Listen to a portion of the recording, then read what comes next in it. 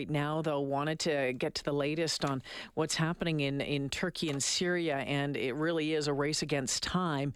Rescue teams continue to search for signs of life in the rubble of thousands of buildings toppled by Monday's catastrophic earthquake. So the confirmed death toll from the world's deadliest quake in more than a decade passed 11,000 today.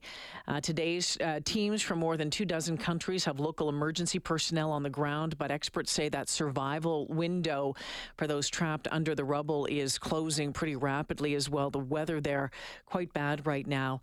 Prime Minister Trudeau saying Canada considering the best way to provide support to Turkey and Syria. So far, the country has made a $10 million funding commitment as part of international aid efforts that include search and rescue teams from the U.S. So that earthquake, the strongest to hit the region in over 83 years. The last one of that magnitude was recorded in 1939 and killed over 30,000 people. Let's find out more with Lindsay Shanebaum, who is a geologist and earth science professor at the University of Toronto. Lindsay, welcome to the show. Oh, happy to join you. Thank you so much. Why was this quake so deadly? Well, earthquakes, we often say in geology that it's not earthquakes that kill, it's buildings that kill. And so if you're in an open field during an earthquake, in movies you see a chasm opening up and closing again. That doesn't happen. But what does happen is the earth rolls like the ocean waves, and buildings that are built on top of it can collapse. And this is an area with a high population density. It was a big earthquake, and the buildings just didn't stand up to it. Lindsay, you mentioned the whole, in movies that we see like a chasm opening up. But that doesn't happen? Like there's not lines. The land doesn't crack. The earth doesn't crack.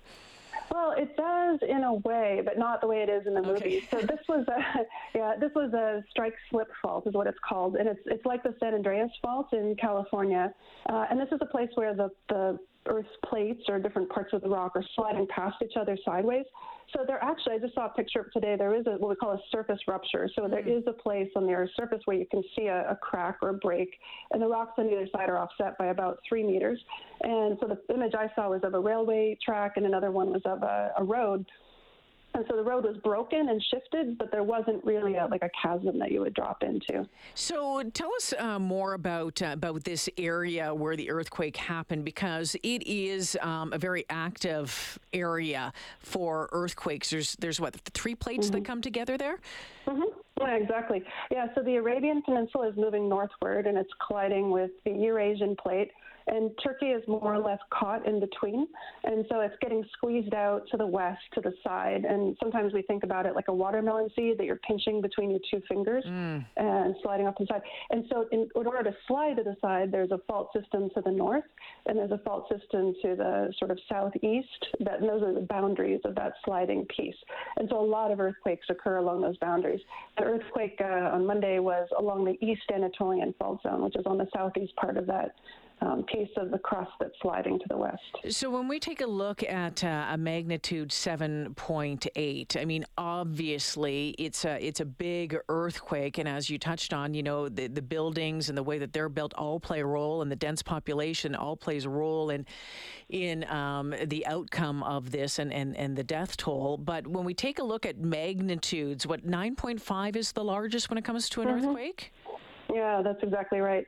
So it's a logarithmic scale. That means that every time you go up in order a number, you're going up about 30 times in terms of the intensity of the shaking.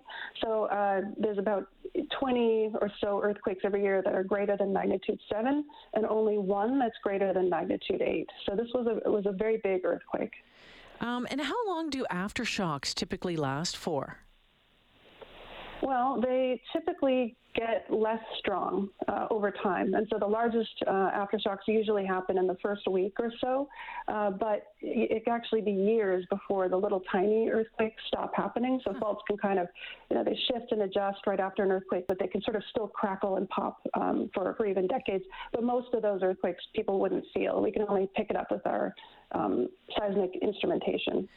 Okay, Lindsay Shanebaum joining me this afternoon, a geologist and earth science professor at the University of Toronto. I always thought that earthquakes were measured on the Richter scale, but I think that's changed. That's right. Yeah, there's two different scales that we use now. One is called the moment magnitude, and that's the more sort of sciencey scale that has to do with the area of the earthquake rupture and how much it moved. And that's similar to the Richter magnitude, so we use numbers the same way. So magnitude 9.5, for example, or 7.8 like this one. The other scale is called the Mercalli intensity scale, and that has to do with really what people experience or what you observe in terms of the actual shaking in an earthquake. So you can kind of answer a questionnaire that has things like, did books fall off the shelf, or did masonry fall off a building? And you get assigned an intensity on a scale of 1 to 12, and they use Roman numerals. And then you can create a map that shows where the shaking intensity was. So that's the one that's more relevant to hazards and rescue and thinking about the impact on populations. When we take a look at the largest earthquake ever registered was a 9.5 that was recorded in Chile in 1960. But of course, a lot of us would remember the one that struck off the coast of Indonesia that resulted in the tsunami. That was a 9.1. And of course, the one in Japan in 2011 and a tsunami there as well. I know when I hear about earthquakes and, when I do a lot of interviews on this show, when it comes to, for example, extreme weather for like tornadoes and hailstorms, I know on those fronts, people are working hard to try to better detect or better early warning system, for lack of a better term, for things like hail, damaging hail and tornadoes. Is it possible to predict an earthquake? There's actually three different answers for that. So the first answer has to do with probability. So, like, for example, when someone is predicting a hurricane track, right, there's a probability that it will hit in a certain area, but it could shift over time, right? And so same thing with earthquakes. We can talk about the probability. We can say there's an 80% chance that an earthquake of magnitude 6.0 or greater will happen in the next 3 months in this location. Right, so you can give a general sense for which areas are more prone, more at risk, and which are less at risk, and of what magnitude. The second thing that you can try to do is predict immediately before an earthquake is going to happen. That one we're making progress on, but we still can't do, and that's the one we really want. The third thing that we can do is after an earthquake happens, our communications technology is actually faster than seismic waves travel. And so if you can detect an earthquake, you can get notice to surrounding areas fairly quickly, and that would government infrastructure, you could, shut down gas lines or water lines, you could stop trains, and you could maybe give people a warning, perhaps on their cell phone, to take cover. And so that wouldn't help the people who are in the epicenter, right where the quake starts. That would help people farther out. Yeah, maybe if you have 10 seconds to get out of a building or something like that, right? That heads up. On the second point, you said you were making progress on the immediately before. I'm wondering, on that front, what is being done? What, do you have any details on the research that's going into that?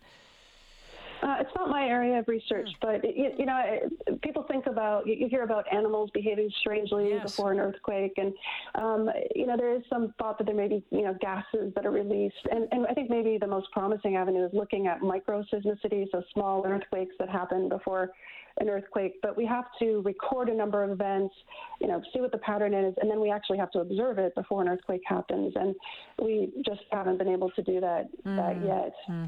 Interesting. Have you ever felt an earthquake?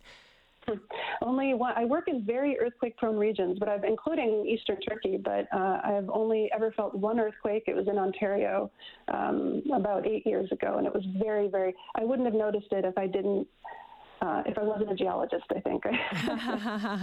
Yeah, my son lived in Tokyo for 5 years, and the first couple threw him off, but after that it was like, whoa, okay, you just kind of got used to it. But again, like you said, the buildings there, a lot of them are built to handle it, so it's just different, right? So terrified us living in Canada when we hear about these, without a doubt. But Lindsay, thank you for joining me this afternoon. Fascinating conversation, and thanks for teaching us a little bit more about earthquakes and the unfortunate outcomes, but also the work being done to maybe change that moving forward. I appreciate your time this afternoon. My pleasure. Thank you. Take care. Yeah, Lindsay Shanebaum, a geologist and earth science professor at the University of Toronto this afternoon.